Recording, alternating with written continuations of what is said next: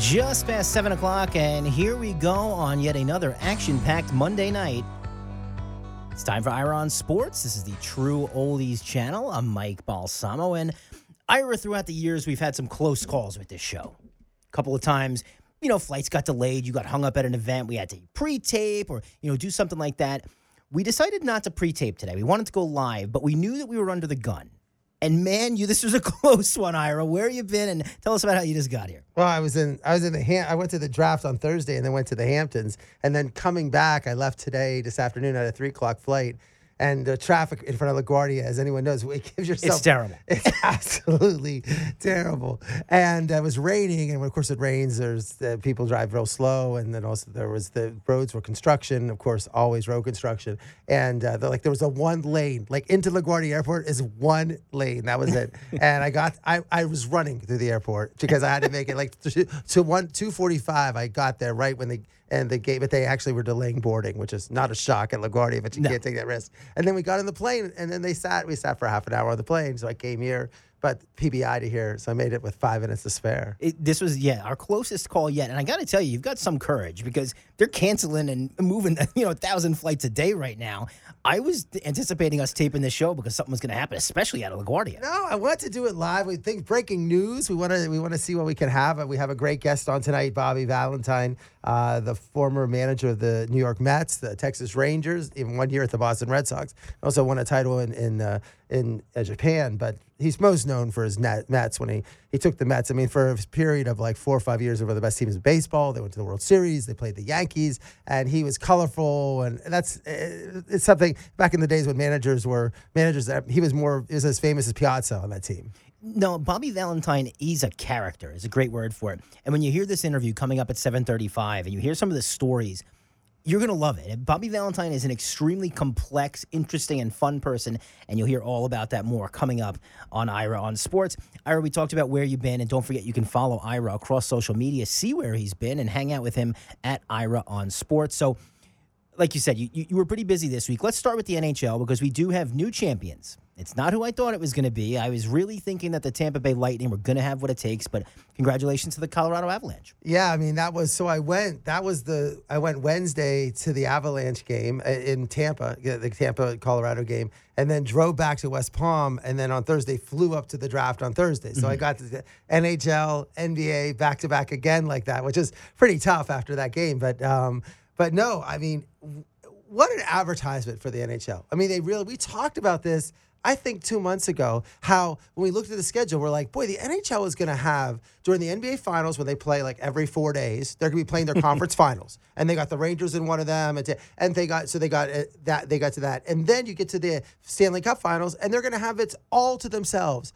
And it's been perfect. I mean, I can't tell you how many people I know who are not hockey fans that are just watching it. It's rather than putting a baseball game on.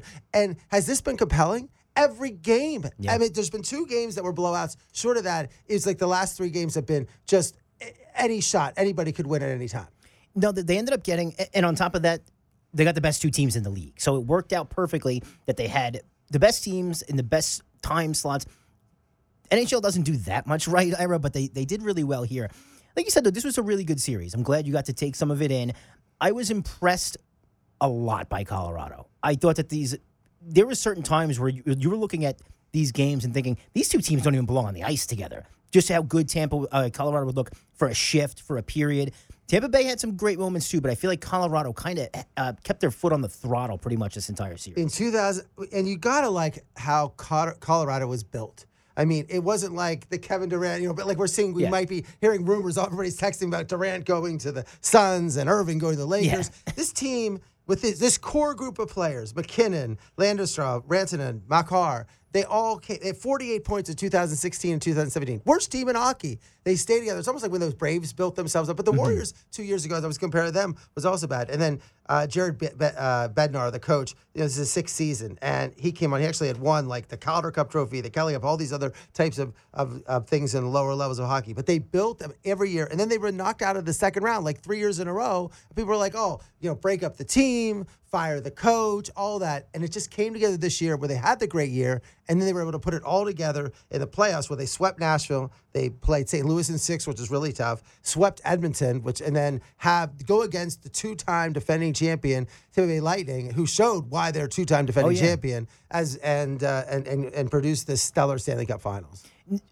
Excellent play from Andrei Vasilevsky most of the time, too. And, I had said this weeks ago on the show that this team's going to be tough to beat just because they have the best goalie in the league. And it doesn't matter if he doesn't win the Vezina trophy like he didn't this year. When you can put a guy on the ice that you know is going to stop any easy shots, it gives you an advantage. And that's why I thought Tampa Bay was going to take this series. Kemper played pretty good for Colorado, too. I mean, I don't consider him a top-flight goalie, but he looked pretty good through most of the series. He let a few easy ones in, but he still made this one tough on Tampa Bay. Let's start with Game 3, because everyone was looking at this like, man, Colorado's up 2-0. They just absolutely destroyed Tampa 7-0 in the game before. A lot of people thought the series was over. Tampa Bay didn't agree. Right, and then I'm driving back after we did our show live, and there was Colorado scored. Mm-hmm. Tampa First challenged, minute, I think. Tampa challenged it for being offsides, and then I think the delay was forever, but that worked. I mean, they were able to stop, but they were able to reverse that, and then they scored again.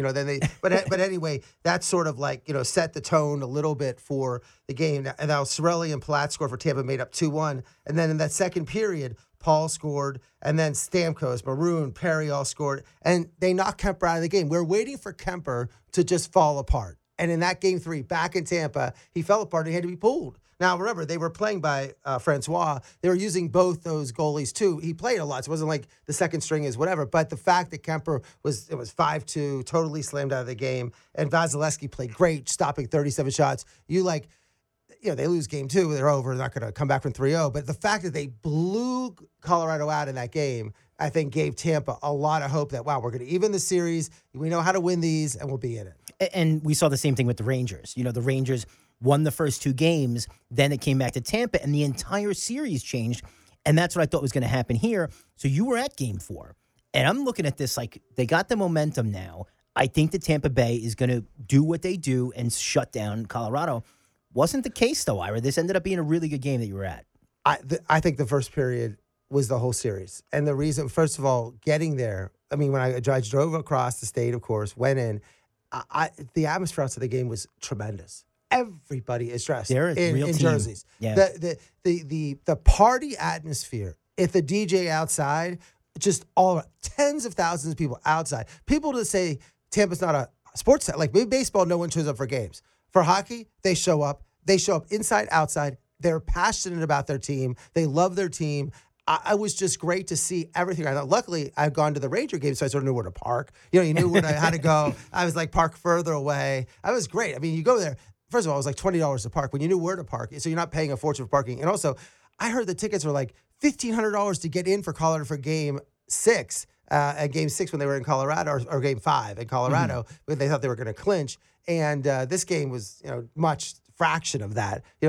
So it's not like the tickets are super priced, but I love the arena. I'm starting to love the arena a lot. I sat almost exactly where I sat, behind the Tampa Bay bench. And, I got there and it was just, nothing is better than the warm-ups in hockey because they're actually going out there and they're trying, and then they shut the lights out and the teams come on, and the introductions are better than the NBA introductions, and the national anthem and everything. That woman from Tampa is great. Oh, she was tremendous. And they put the American flag on the ice and how they have it all set up, and everyone. It was just amazing. And then the only thing I don't like about it is they do all this stuff, and the game starts in a second. You're not ready for this stuff. Usually in basketball, everybody gets around, they do the jump ball. There's some anticipation. It's suddenly they get done with everything and then it starts. Puck drop. Too fast. The puck drop. Give me some build up. Give me some motivation.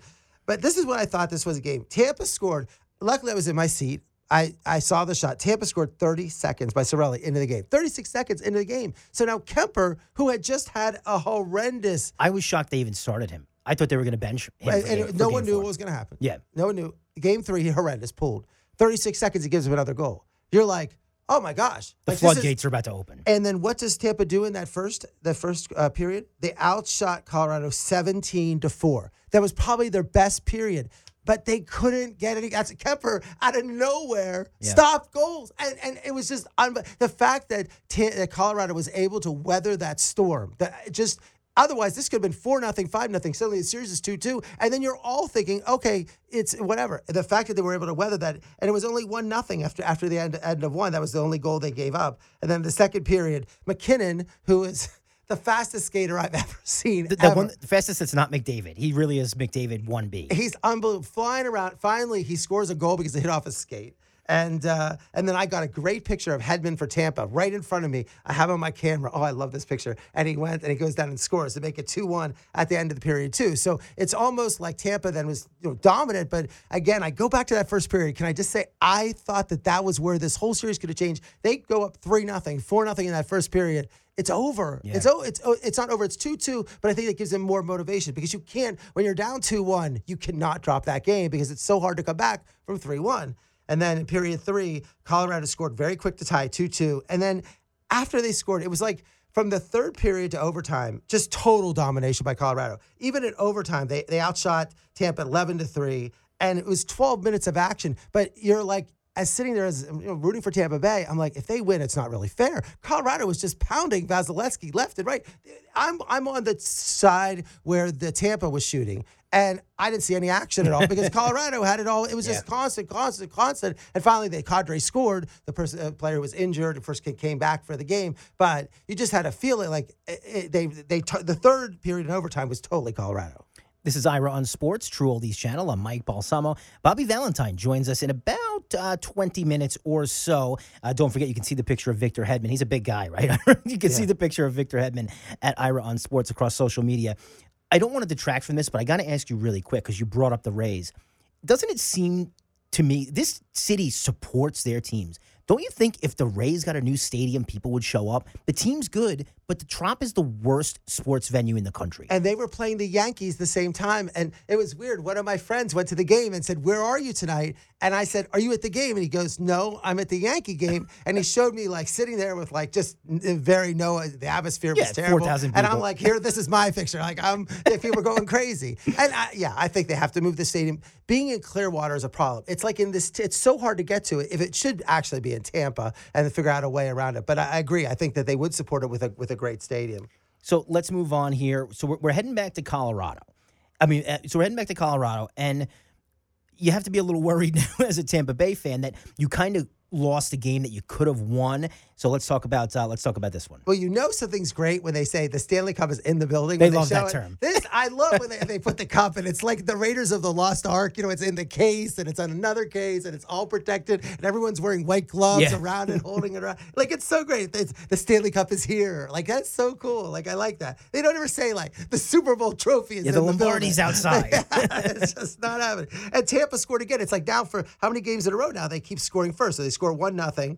And then Nichushkin for Colorado answered, and then Kucherov. Now this was the problem. The people for Colorado were mad about is they got a 4-on-3 power play. Were able to score and go up 2-1. At that point, I was in the Hamptons. It was so funny. I went down to this restaurant called La Villa K, which is a very fancy restaurant, all celebrities, everything. So I have my phone out there watching the third period, and I'm with people, and they're like, you're not being friendly, whatever, but.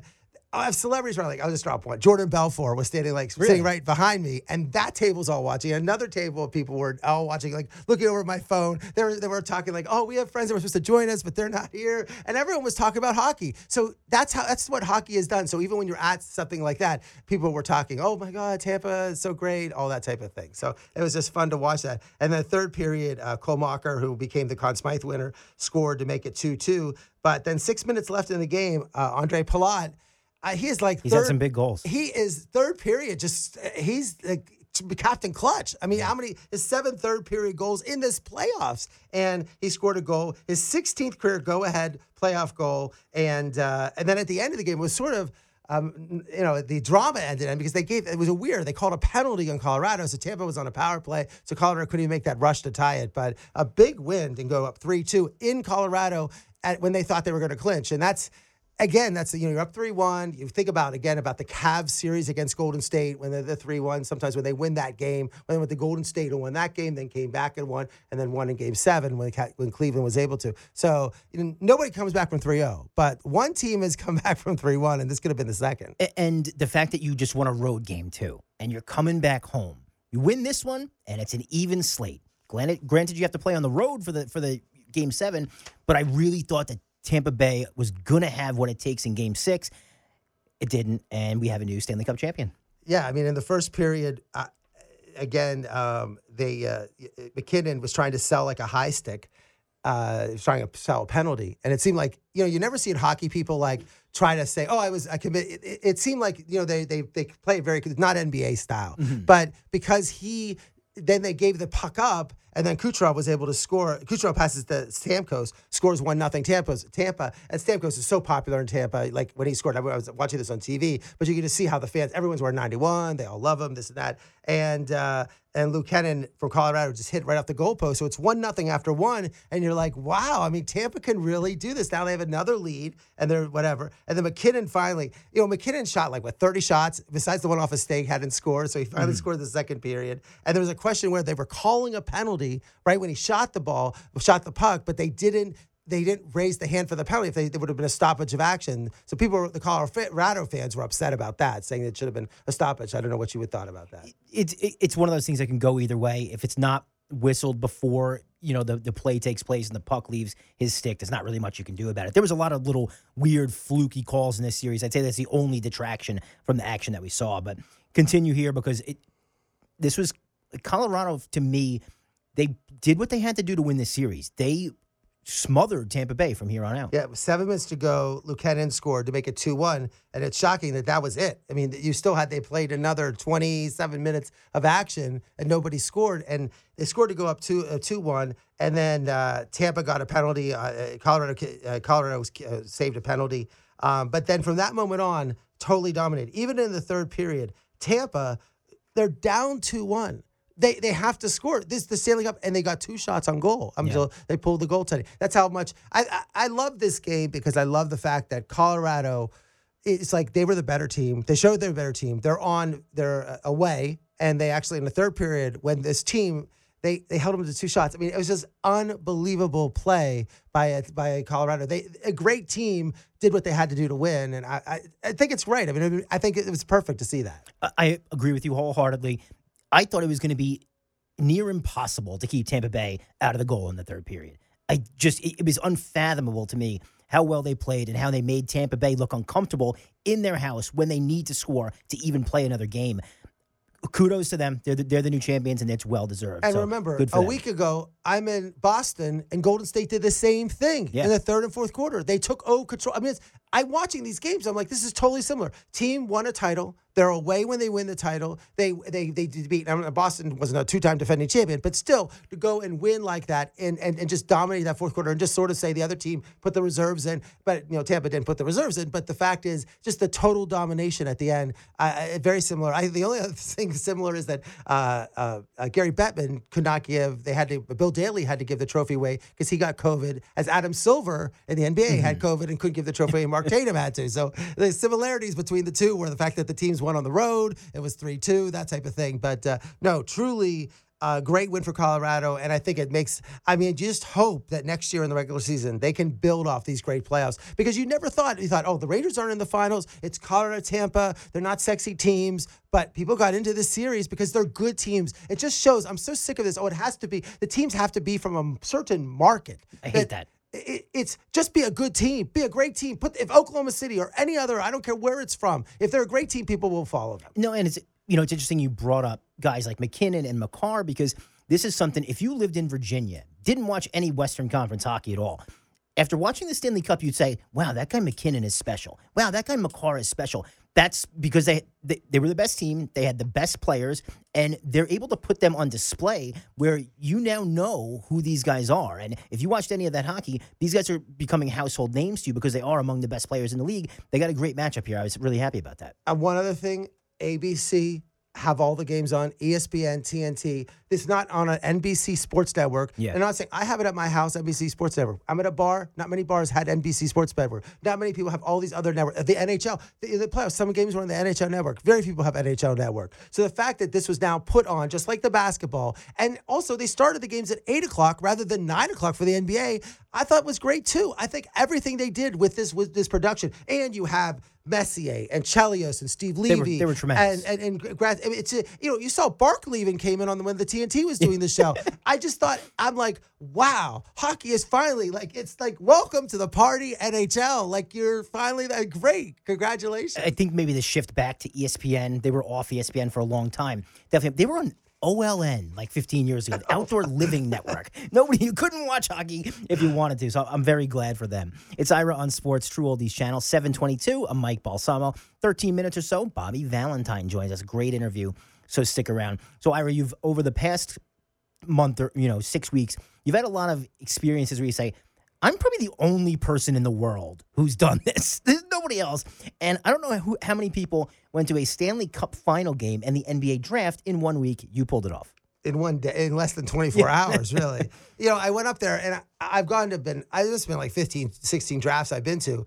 But I look online, and there were 1 million tickets a week ago. And it's one of those things where I was just focused. Like, sometimes I don't look so forward ahead. I look at, so I was really focused on Stanley Cup. And then I'm like, okay, I'll turn to see what tickets are available. I'm like, there's no tickets. Like, what happened? Like, a week ago, there was 1 million tickets. Who's going? There's none of these names that probably, no one knows the draft names. You know Zion Williamson. And it's not like the NBA NFL draft. I like, wow. And I call my brokers. They don't have tickets. I go to all the sites now. I don't know what happened with the tickets. Like, I have no idea why. And then the people just said, well, just go down there and find it. So I go to the box office. They didn't have any tickets. I'm walking around. Of course, people don't have paper tickets. And finally, I'm like, I'm going to miss this. Like, I'm going to get shut out of this. So some person had a ticket and they sold it to me like at face value. And I'm like, I think there's like a 20% chance it's like $100. But it was a 20% chance that it was going to be real. But I thought maybe there's a good chance because it was a good ticket. I'm like, they were sitting where the players came off. They gave me the whole story that a player had extra. They handed them all out to people.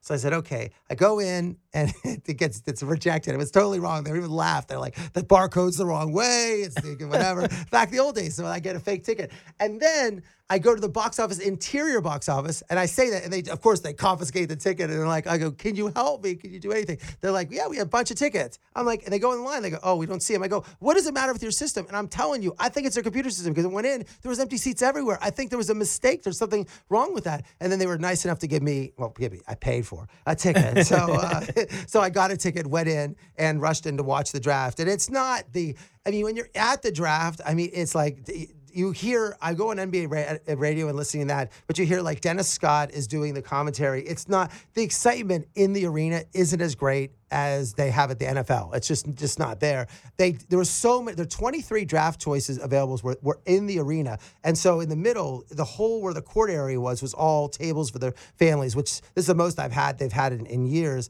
And then they used like almost, I guess, 3/4 of the basketball court, and then the seats on both sides even go to the high level. So it was a good, and the stage with the lighting was really good. So when someone was drafted, it says Houston Rockets, and they have all the lights. And then when they have the board up, when a player was traded, they actually listed where they were traded to, because you hate having someone listed as a player whenever they announce a trade. Mm-hmm. And like the Knicks, you didn't, had the trade. So I thought that aspect was good. And then it's so funny, after the first round's over, everybody leaves. Like there's whole second round for an hour from 11 to 12. And then by the end of the draft, one of the players was drafted, and like 2 little kids ran over. There might have been 50 people left in the entire building, and the security is like, keep this guy, keep them away. I'm like, let the guy sign 2 autographs. They're just 10-year-old kids. Like, jeez. It's like, I couldn't believe they were pushing these 10-year-old kids away. And but it was great to be there, and just we'll talk a little bit about who was selected. You ever get a fake ticket at another major event before? Yes, I have. Yeah, it happens. Michael Jordan's first. Michael Jordan's first. I went to the NCAA, the Big East tournament. I bought 2 fake tickets twice outside the Garden. Everything, all my fake tickets have been in New York. Shocker. Totally. It's always in New York. I mean, the guy was like legitimate. Like, I'm trying to it was a Jerry Seinfeld episode. I'm like, how'd you get the ticket? Who do you work for? He gave me his number. He's this and that. I chatted him up for 10 minutes, and then I thought I read, the fact that I tried to go lower on the price and he wouldn't go lower. Now it was completely fake. So if it was really fake, why is he worrying about what the price is? Yeah. It cost him $0, so it doesn't matter what I offer him. And I didn't. That's why you can't buy paper tickets outside. So let's talk about the draft itself, Ira. If you looked before the draft, every article you saw anywhere on the internet said Jabari Smith going to Orlando. It's a foregone conclusion. If you looked in Vegas, it was minus 500 to take Jabari Smith first. It was about plus 350 to see Paolo Banchero go first, and plus 2,300 for Chet Holmgren. people were wrong on this one. I don't know how many national writers could have been wrong thinking Jabari Smith was going to go number one. Orlando had different plans. They took Paolo Banchero, and you don't really think that they're going to get their value out of this guy. You're a big Dookie, and you're not so high on Paolo. No, I am. I thought you said that you didn't think he was going to be a stud. I didn't think he was going to be a stud, but in this draft, I think he's the best guy. Okay. So I'll say this. I think he is, of this group, I was not high on Jabari Smith at all. So I think, remember, they waited till 30 seconds before the draft. Before they drafted him, Banchero didn't know where he was going. I think at the end, I saw all three. I saw Holmgren play when Gonzaga played Loyola Marymount at Pepperdine. And then I saw Paolo Banchero play, of course, Duke. I saw a number of their games. And Jabari Smith in the tournament. And I saw Jabari Smith when Miami played Auburn. I just thought Jabari Smith, I thought Paolo Banchero played harder. And I don't think he's going to be this, he's not Kevin Durant, but I do think he could be maybe a third best player on the team. So I think it was a smart pick from Orlando, even though to work in, but I did like that pick. So I did. Holmgren was always going to go to Oklahoma City. I think it was shocking that Jabari Smith. Now, Houston's happy. They like the fact that he dropped there. They have Jalen Green. I mean, they're terrible. They have all these young players they have to develop, but I think they were happy with it. But I thought Banchero was the better of the players. Do I think any of, I don't think he's going to be a superstar. Anything else from this draft stand out to you? You were there. Social media blew up on the Knicks.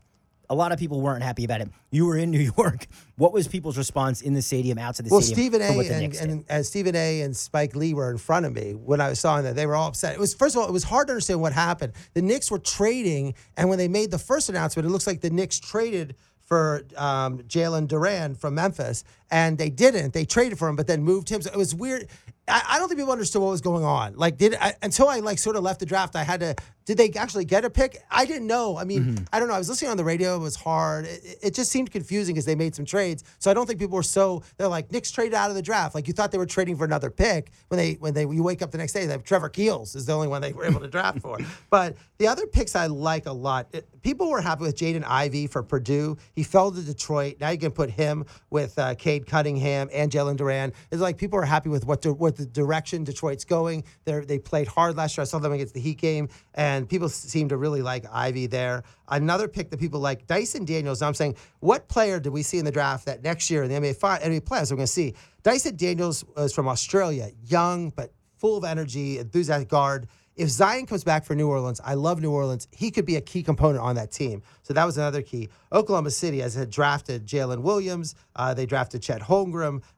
They had another pick, and then Azami Diong from the Knicks pick. So the Oklahoma City just keeps drafting young players. Look, they had 3 of the top 11 players. One of them could be a superstar. Like, you just keep drafting enough of them, they're going to happen. I like the Cavs pick of Boggy. He was the star for Kansas who won the championship trophy for Kansas, the most valuable player in the NCAA tournament. And the Cavs are better than people think they are. Like, they did well in the playoffs. I think they're on the come up. He's someone who I think can make a big difference on this team. So I like Boggy, considering his experience and everything coming in. I like that pick for the Cavs. Denver picked Christian Braun from Kansas. People talked about his mother being, because she was looked like a model out there in terms of whatever. But the fact that Braun is a lights-out shooter, Jokic comes back, plays, I think that was a good pick. I think he's a great shooter from Kansas. He won the national championship for them, hit some big shots. So I think that was a good pick. But I have to say that Miami, I love this pick. Very Pat Riley pick. It's a Nikolai Djokovic, who I saw going, they drafted him at 27. I saw him all the way at 16 and 17. He is a great shooter. He's tall. He is, I would call him Porzingis-like, but Please don't. No, I'm not. But he seemed to, I think it was a great pick. He's someone like a Duncan Robinson who's faster, more athletic. I think would just fit in perfectly. I think that was just a great pick. And then the Warriors, right after Miami, drafted Patrick Baldwin. Patrick Baldwin was one of the 3rd or 4th best high school players last year. He went to Wisconsin, Milwaukee, because his dad coached there, and then got hurt in like 2 games. But people thought he was going to be, I saw top 5 in the draft this year. He falls to the Warriors at 28. Are the Warriors going to get another top pick like this? And they don't need him. They have a million players, but he's someone who, like, 2 years from now, Patrick Baldwin's going to score 25 points in the NBA Finals. And that was, I think, a big pick. The Cavs drafted Isaiah Mobley in the 2nd round, who the Mobley's brothers, so they can both play like they did at USC. And then Memphis picked Kennedy Chandler from Tennessee with the 38th pick. and he's dropped. There were a couple players that really dropped. He was someone who was in the green room, thought could be a top 20 pick, and dropped to 38. And Jaden Harvey went to Dallas at 37. But in general, it's hard to see. A lot of these players you don't see so much. Oh, one other pick I really, really like. Johnny Davis went 10 to the Wizards from Wisconsin as point guard. The Wizards desperately needed a point guard. I think that really helps them. I like that pick. I thought that was a good. I think he could be rookie of the year next year because where he plays, the team he plays, being a point guard on that team. So we only have a few minutes here, so we have to get to Bobby Valentine. I want to talk about what's going on around the league because in the last 48 hours, things have kind of blown up. Kyrie Irving's getting moved. Kevin Durant's getting moved. Nobody knows what's going on. Well, I think it wasn't supposed to be a lot of these free agents had signed with teams. The only true free agent that people thought was going to be out there was like Zach LaVine for Chicago, who people think is going to go back to Chicago. Jalen Brunson of the Mavericks, people still might either go to the Knicks because his dad's now a coach at the Knicks and the GM of the Knicks used to be his agent. And then Bradley Beal of Washington. Does Bradley Beal want out of Washington? Where is he linked to? He seems to say, I want to stay in Washington. He's just going to re-sign for a 5-year, $250 million contract. Again, if they go another team, it's like 4 years, 170. So they're leaving like $80 million. These players that leave are leaving money on the table. The restricted free agents are DeAndre Ayton for Phoenix, meaning they could match any offer, Miles Bridges for Charlotte, and Colin Sexton of the Cavs. But everyone is talking about the June 28th, 29th, which will be on Wednesday, decisions where Harden can opt out of his contract. They think he's going to opt in and then re-sign for Philadelphia. But the big one is Kyrie. Are you going to commit 5 years and $250 to Kyrie Irving, who plays? He's played about 113 games and missed 130. And if he leaves, and now they're saying he's going to go to the Lakers if they'll sign for the opt out and play for $6 million. Now he gave up $17 million this year.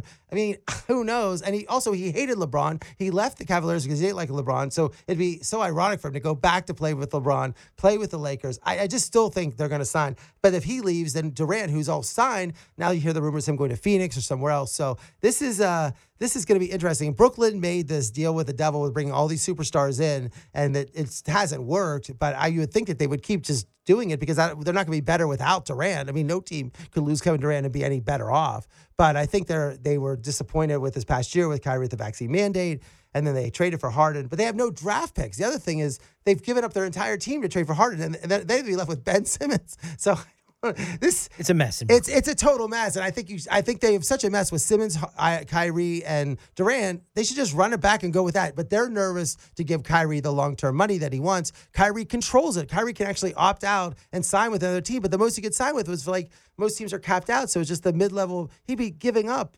$26 million. But he does what he wants. You really don't know. So that's what it was supposed to be, a very boring week. This could be starting Wednesday with the opt-outs and Thursday with the free agency. But watch with Miami. Miami, when Jimmy Butler came, was like, where did that come from? What if Bradley Beal shows up in Miami? That would be amazing. There are some things, and what if Kevin Durant? You don't know, but Pat Riley, he's always pulls these rabbits out of a hat. And whatever there's, I think he's like a shark circling, and I think he might be able to get one of these potentially. If they're going to move somewhere, why not Miami? ESPN.com is reporting breaking news: Kyrie Irving staying with the Nets next season. But I'll believe it when I see it. That's what I'm not surprised. I really am not, because he makes more money with that, and the Nets have invested so much. They have no draft picks. Why would they not? It's like you have to keep. It's like playing cards, and you have this, and you're like going in a pot, and at some point you just say, I have all this hand. I just got to keep playing the hand out, because if I just fold now, I've lost so much money. At this point, I'm already deep into this. So Live Golf picked up another big-name golfer. He hasn't been great lately, but Matthew Wolff is definitely a young up-and-comer, and he's set to leave the PGA Tour. Well, the criticism of Live Golf has been, they have all these old-timers, whereas the young golfers. Now they've been signing young golfers, and now so Matthew Wolff is 23 years old. He's from Jupiter, Florida. In 2019, he won the NCAA tournament at Oklahoma State. Then he won a tournament that year. It was like Tiger and Jack are the only people that win one of these things that's so young. And then 2020, he was fourth in the PGA, second in the U.S. Open. Now, since then, he's been horrendous. I mean, this year he's been, they can't make cuts and do everything. But he did finish the Travelers 4 under 66. But that was a big pickup. And Carlos Ortiz from Mexico, another with Abraham Ancer going there. And then they got the second-ranked amateur in the world, Eugenia Chikara. So they've been getting some great young amateurs. We talked about, so it's not just Ian Poulter, Lee Westwood, and the old-timers. They're getting ones. And this is The Travelers was this week, which we'll talk about in a second. But I did want to say that this week, the John Deere tournament, and I went to look at the odds of the John Deere tournament, and you have Webb Simpson, Adam Hadwin, Denny McCarty, Maverick McNeely, and Jason Day. I mean, that's his on, whereas the Portland Live Tour has Dustin Johnson, Louis Oosthuizen, Koepka, Answer, Gooch, Bryson, Sergio Reed. I mean, the names, again, Webb Simpson, Adam Hadwin. I mean, these are not, again, people say, oh, you should play on the tour. This is a tour event. John Deere, it's the only tour event. And their best player is Webb Simpson, whereas the other Live Tour will have many players more famous than Webb Simpson. Daniel Berger had to pull out. He would have been the draw of the John Deere here. But congratulations to Xander Schauffele. Took down a win. Epic collapse on a Sunday from Patrick Cantlay. And then a really weird 18th hole from Thigala, who couldn't get out of the bunker. Schauffele deserved it, though. Congrats to him. Congratulations for Schauffele for winning it. He seems to be someone who's not going to leave to go to the Live Tour.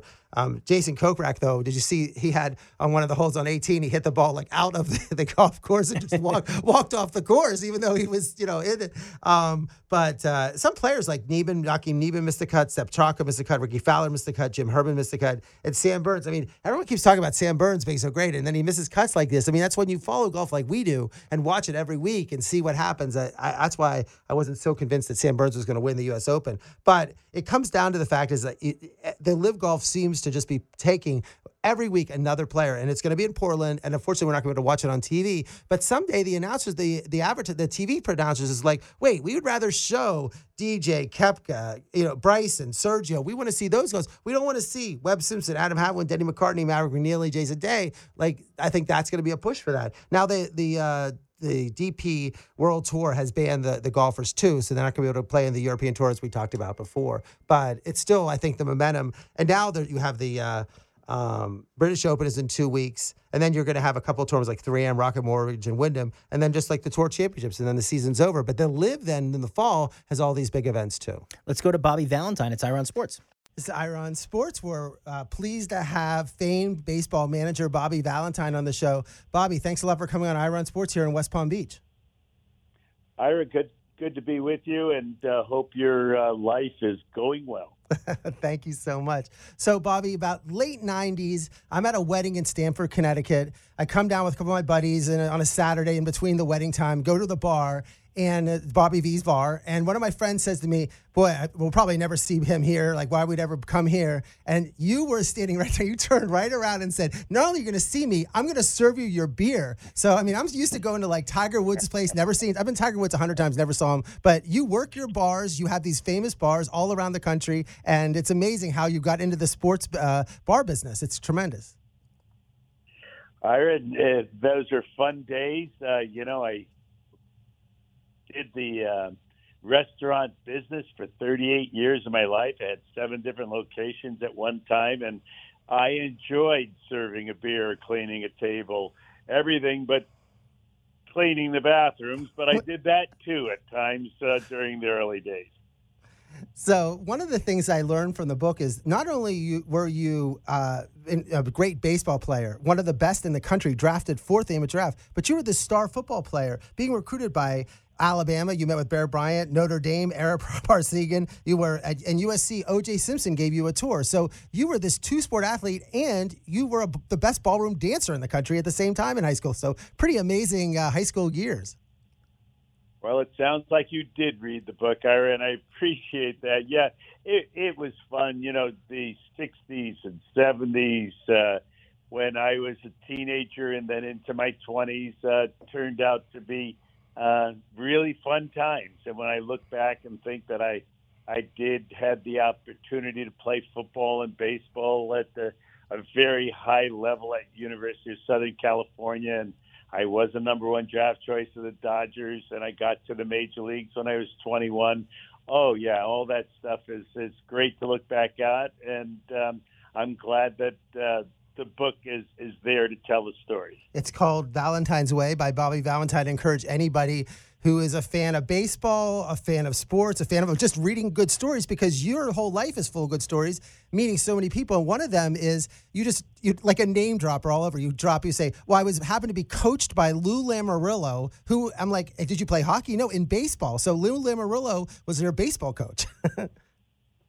imagine a hockey Hall of Famer in 1967 coming to a high school baseball game and seeing a kid from Stamford, Connecticut run around the bases and hit the ball and meet his mom and dad after the game and say, hey, I'm 24 years old. I'm going to be coaching in the Cape Cod Baseball Summer League, and I like to have your high school junior come up and play for me. And,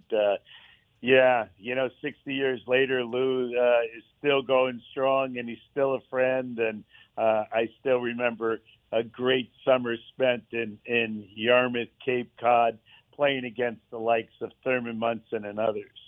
So you were discovered by Tommy Lasorda, and you have a long life friendship with Tommy.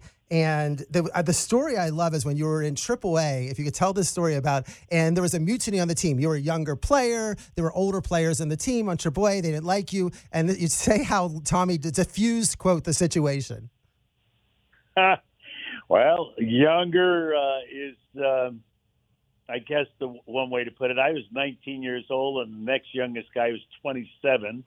There were pitchers on the team who had been in the major leagues or had been toiling in the minor leagues for many years, and I was a shortstop, making at least an error a day and keeping them from getting wins, which would allow them to get to the major leagues. And after about a month and a half of making all of these errors and stinking it up at AAA, the pitchers decided to tell Tommy Lasorda, who was a first-year AAA manager, not Tommy Lasorda, the Hall of Fame manager. He was the guy who did rookie league baseball for 3 years and then got promoted to AAA.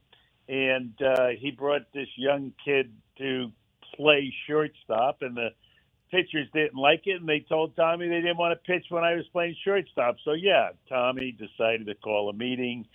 He walked up and down. I thought it was the time for me to get out of AAA and A-ball where I probably belonged. And instead, Tommy said that he had an idea. He wanted all the players to get a pen and paper and stand in front of my locker and get my autograph, because when I was playing in the major leagues, they would be watching me on television. And lo and behold, he went into his office. I was sitting in my locker with my head down, wondering what I'm supposed to do next. And what I figured I had to do was sign 24 other autographs because everyone was standing in line with a paper and pen. And the rest of the story is that I basically stopped making errors. I started hitting. By the time I was 20 the next year in AAA, I had led the league in 7 categories, was the all-star shortstop, the MVP of the league, and Tommy showed what it was all about, to have a manager put confidence in a young player and have him turn his life around. And then you suffered an injury. I think it was a knee injury, and you were lucky to be operated by, was it Curlin or Joe? I forget which one who said operate on you. And that sort of held you back a little bit, but you came back 100% after that injury. But they were held back because Walter Austin and Tommy Lasorda had a sort of a feud in terms of, you were Lasorda's person. You're the one that Lasorda was pushing, and Austin was fighting with Lasorda as the manager and didn't want Lasorda to take his job. Basically, that was the story. Yeah, Tommy was the brash manager who was saying he could manage in the major leagues, and I was the brash shortstop who was saying I could play in the major leagues. And kind of Walt Austin stood in the way of both of us for a while. I got beamed at the last day of the season. I was in the hospital with my head bandaged up for about 7 days. I finally got back on the field, showed that I could play, and then using all of my smarts that my good education in Stamford, Connecticut gave me, I decided in college to play intramural football for my fraternity and got clipped in the last day of the season. So I went to spring training instead of being the starting shortstop for the Dodgers. After being the MVP in AAA, I was the starting right fielder with a big brace on my knee, wondering if my mobility would ever return. And then you did get better, improved and everything, and then they traded you to the Angels. And at the Angels, you were going to be the starting shortstop there. You liked the situation. and then you suffered this. I mean, we talk about all these athletes, can't miss. You were that can't miss athlete, the one that was going to have this Hall of Fame career. And unfortunately, you suffered a devastating injury, but it wasn't just the injury. It was the surgery afterwards that had the effect, the negative effect on your career. Thanks, Ira. Yeah, when I look back at it, I'm here now in Southern California. I'm doing some pregame and postgame work for the LA Angels. In 1973, I got traded from the Dodgers to the then California Angels. And, I was leading the league in hitting, and I was playing shortstop. And then the manager decided I should play center field for a couple days, and Nolan Ryan threw his first no-hitter. And instead of changing the luck and putting me back at shortstop, I stayed at center field another day, wound up running into the wall, broke my leg, and it was a serious break. But the big problem was, as you mentioned, as it was healing, it healed with an 18-degree bend in one direction and a 17-degree bend in another direction, because the doctor decided that it was better to be in Hawaii vacationing than to be watching over, his students. And that was not Dr. Frank Jobe, but Frank Jobe did the knee operation I had after playing football. And the Angels had another doctor at the time, and he was good. He was just a little cavalier, I think, at the wrong time in my life, and the leg decided to bend while in the cast. And then you went becoming the superstar into sort of, as you said in your book, a bench warmer in terms of working the bench. But over the next number of years, when you were playing those, and going from so many different teams, the Angels, the Padres, the Mets, you were able to learn a lot. You were able to pick, talk about in terms of going from being this playing every day to being just watching the action from the bench.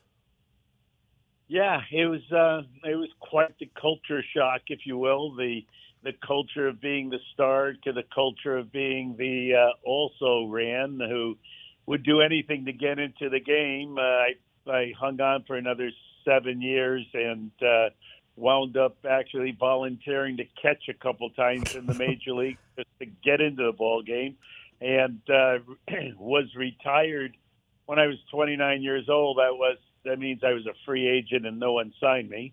And then a new life began. And the new life was, of course, in managing. And, we think of you from the Mets days, but you had a long career for the 8 years at the Rangers. And you coached the Rangers when there was a lot of great players. I mean, Nolan Ryan, Ruben Sierra, Juan Gonzalez, Sammy Sosa. That must have been so much fun to be there in Texas with such a great team that you played with, that you were managing. Yeah, 35 years old, a teammate of mine became the general manager of the Rangers, Tom Grieve, and he brought me down to be his sidekick. I was his manager, and we were playing in an old minor league stadium in the football land of Arlington, Texas, and trying to build a franchise. And in our efforts, we had a lot of great young players come through. Many of them developed into major league stars, not while they were playing for me, but after they got to sharpen their teeth in the major leagues with the Texas Rangers. And, after Eddie Childs sold the team to a group led by George W. Bush, I managed another few years, and then was let go, was fired by a future president of the United States, who is still a good friend of mine, and went on to the next step. So when you were with the Rangers, you had a story about unannounced that Tom Landry, the famous coach of the Cowboys, walked in to your office and gave you a piece of advice, which you brought up throughout the rest of the book. But I share that advice that Coach Landry shared with you. Well, it was my first year. I took over the team halfway through the season, and there were some articles in the paper on whether or not I would keep the coaches that I had inherited or if I would bring in my own coaches. And after telling me a few of the good restaurants in Dallas to eat at and telling me I was welcome to come to a Cowboy game anytime I wanted, he put on his hat and looked over his shoulder and said, and by the way, make sure that your coaches speak your language. And, that doesn't mean that they were, I needed to have yes men. It just meant that my message needed to be heard in stereo, and their coaches were the disciples who would be out there speaking the word. And that was great advice. And then you go from the Rangers to Japan. I mean, your life should be a movie. I mean, you're a movie director. You've done movies and everything, but this is an amazing story. So you go over to Japan and you bring all those things that you've learned from baseball and sort of Americanize the Japanese for 1 year. So it was pretty cool when you described about, seeing Ichiro before Ichiro came to America, all those things. Yeah, being the first ever Japanese to manage in the professional leagues in Japan, and this is the 150th year of baseball in Japan, by the way, was quite the honor. I was the first ever, and I was sought out and went over and thought that I'd teach everybody what to do and how to do it, and instead it was a learning experience that I treasure to this day. And then you come back and coach the Mets, and just that's where, of course, you're most famous for, and certainly in the New York area, and had great success. I mean, there's so many fun stories you have. I would like you to say about how the whole disguise game, when you got thrown out of a game and there was some idea. I didn't realize who gave you the idea until I read the book about the disguise, but maybe tell our listeners about that because it's a very funny story. Well, it turned out to be funny at this time. At that time, it was quite the scandal, if you will. Yeah, I got thrown out of the game. Mike Piazza got called for a catcher's balk in extra innings of a game being played at a very crucial time in 1999 after I had taken over the team in 96, and we built it into a very competitive championship-type team, and we were in a losing streak, and then my coaches got fired, and then 3 days after, we were playing in extra innings, and I called the pitch out. Mike stepped out to catch the ball, throw it to second base. The umpire called timeout and called a catcher's balk on the play. I never heard of the play being called before and didn't think it was a very good idea. And I asked the umpire if I could get thrown out for what I was thinking, and he said no. And then I told him what I was thinking, and I got thrown out. And the next thing I knew, I was in the clubhouse, and my star pitcher at the time, a 40-year-old Oral Hershiser, came up and said, we have a lot of new coaches in the dugout. They don't really know what to do. You better get back down there and help them out. And I said, I can't do that. I got thrown out of the game. They'll throw me out of baseball if I ever go back to the dugout. And so the next thing I knew, I had a pair of sunglasses. I had a hat. I was wearing a T-shirt. I looked in the mirror in the training room and then realized that I needed a little more. So I took the stickers off of for the stickers that were on the training room table, and those are the things you put underneath your eyes when the sun is too bright. And I took one of the stickers and put it under my nose on the right side, and took the other one, put it above my lip on the left side, and looked in the mirror. It looked like a mustache. I looked at Oral. He said, they'll never know. And I went out to the dugout, and about 3 minutes later, everyone knew, and it became quite the interesting scandal. And hey, if you read the book, there's a backstory to the whole story, in that I was on the hot seat, and I was maybe the next guy to get fired. And I was asked what our team would do in the next 55 games to turn the season around. And I said, while at Yankee Stadium playing in an interleague game, or before an interleague game, that we would go 40-15. And as it turned out, after 54 games, our team was 39-15, and we won that last game to go 40-15 and save my life and go to the playoffs and save my job also.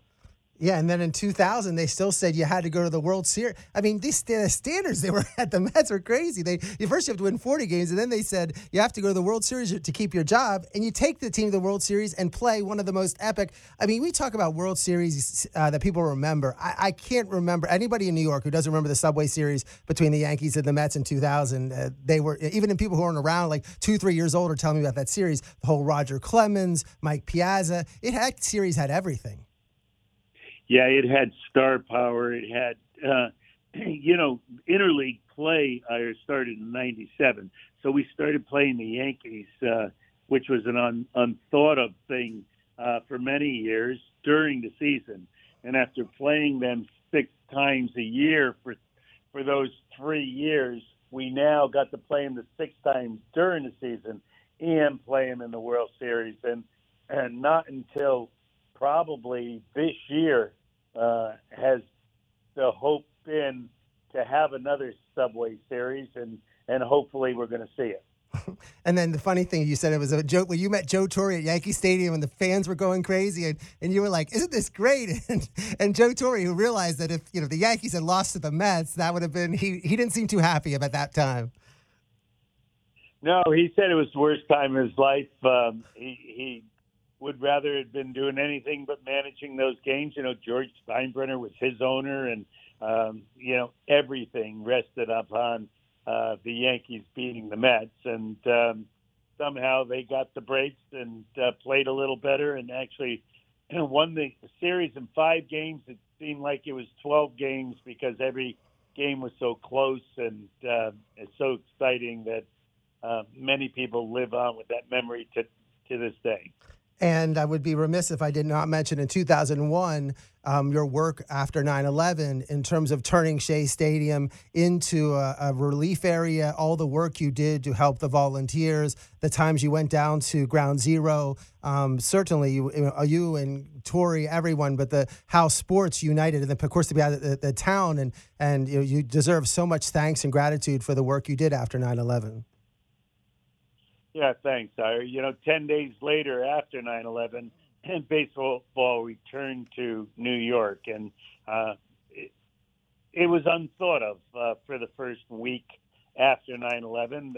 Canceling the season was what many people thought. If the season wasn't canceled, at least the games in New York would be canceled. But somehow George W. Bush, who is now the commander-in-chief, along with the commissioner of baseball and the owners, decided to resume the season.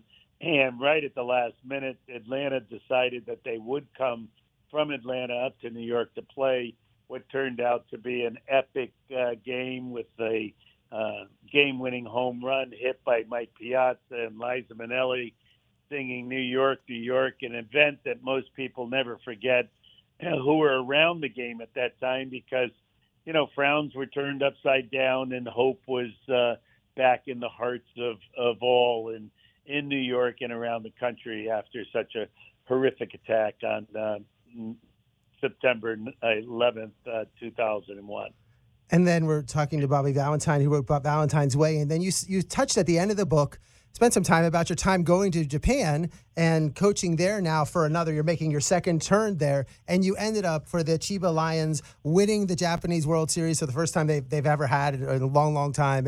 But just the whole excitement about the fans and how you brought everything we're seeing in America when they show when you were playing away, the home stadium, all the fans came and filled the stands, and just the excitement of all the fans in Japan. That was what I felt got the sense from the book, was that you really turned the American style enthusiasm into the Japanese fans. Well, it was a miraculous situation and a life's experience that I'll never forget. Obviously, not only went there, but turned an organization after 33 years of losing into a winning organization, and watching the fans come alive every day that we played until we finally won that championship. We actually won 4 championships that year in the minor leagues, and we won the interleague championship, and we won our division championship, and we won our national championship. So it was really a cool situation that fans today from Japan marvel at, and I'm really happy I was part of it. And I didn't realize, we're down here in South Florida. You almost became the manager of the Miami Marlins. Almost. I think in some ways you said you were and then were not, but it was very close to becoming the manager at the Marlins after you were done coaching in Japan. Oh, yeah, there's many things in that book that people would be surprised to hear happen. But, yeah, I had a verbal agreement to manage the Marlins. Matter of fact, my bags were packed. I was ready to get on the private plane to fly out of New Jersey down to Miami and get in uniform a couple days later. But, the stepson of the owner thought that I said something that I didn't say. He got upset with me on the phone, and we had a discussion that basically led to me not managing. So it's kind of interesting the way the world turns. Well, Bobby, you've had one of the most amazing. That's why this book, I learned, I follow your career, and I'm reading this book, and I'm like, oh my God, I didn't know this. I encourage everyone to buy the book, Valentine's Way. And I guess just a general statement before we conclude is, what do you think about baseball today in terms of the lack of the strategy? I know you were very much into analytics before other people were.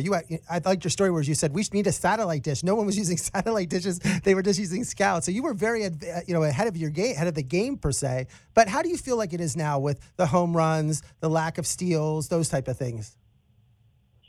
Well, I think it's all coming back, actually. They deadened the ball, so there's more action. I think that the thought that we now can legally bet on baseball is going to be a major part of the game moving forward. And in order to have real interest in the betting community, you have to have more action. It can't just be strikeouts and home runs. So I think there's a move to make sure that we do steal and bunt and hit and run and get rid of the shifts so that more balls are in play. And I think our game is it's in the operating room, but there's a lot of wonderful surgeons that are going to bring it back to life and make it even a better product going forward. Well, Bobby, I want to thank you again for coming on Ira on Sports. I really appreciate it. I know that down here in South Florida, Port St. Lucie with the Mets and spring training. There's tons of Mets fans, but you're really just baseball fans. If you're a baseball fan, this is a book to read. So thanks again for coming on Ira on Sports. I appreciate it. Truly a fascinating individual, that Bobby Valentine. Great stuff. What's going on in tennis? Well, Wimbledon started today. There's no Medvedev, number one player in the world, Rublev or Krejcikov, and no Sasha Zverev, who got injured in the French Open. But there's Djokovic is one, Nadal's number two. So hopefully they got that right. Yeah. Well, they had to. Hopefully in 2 weeks we're going to have them in the finals. Hubert Hurkacz, who plays well on grass, who had an Ira on Sports show guest. He lost in the first round, was one of the big upsets today. TFO won, who was also on our show. He won. American Isner won. And Andy Murray's back in this tournament. And then on the women's side, we, of course, have Serena playing, and Swiatek is in. But 2 whole weeks of tennis. We're going to get next Monday, we'll get the middle, like the first week of tennis. They'll be down to the round of 16, and we'll summarize Wimbledon next week. So, Ira, I went to college in Nashville, and I know a lot of people that were at the race, and the response from everyone was like, wow, going to a NASCAR event is fantastic. Yeah.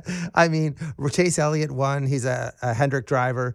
It was a long race if they went there because there was rain delays and everything, and they still got a great attendance, a great show. Denny Hamlin led most of the race, 114 laps, but then he just finished in 6th place. It was a funny thing. I watched part of the race, and Bubba Wallace was like, they put the tire on it was loose, and he had to go back. How many times do you have to go and get your car fixed, and then go back to the shop and say, "Oh, come back and we'll fix it again"? So he had to go back in, and then he says, "Don't talk to me the rest of the race over the radio." He's, I still want to hear it. So Road America is next week, and the Formula One is going to be exciting. It's a great race. It's in England. So boy, a lot of things happen in England. The British Open in 2 weeks, Wimbledon, and now Formula One. So that's going to be exciting for next week. Ira, where are you headed this week? I might. There's not much to go to, but I might, if I'm going to go back to New York, perhaps a baseball game this week. That'd be some good stuff. We will catch up next week. We are out of time. Thanks so much to Bobby Valentine. He's Ira on Mike. Let's talk next Monday night. It's Ira on Sports.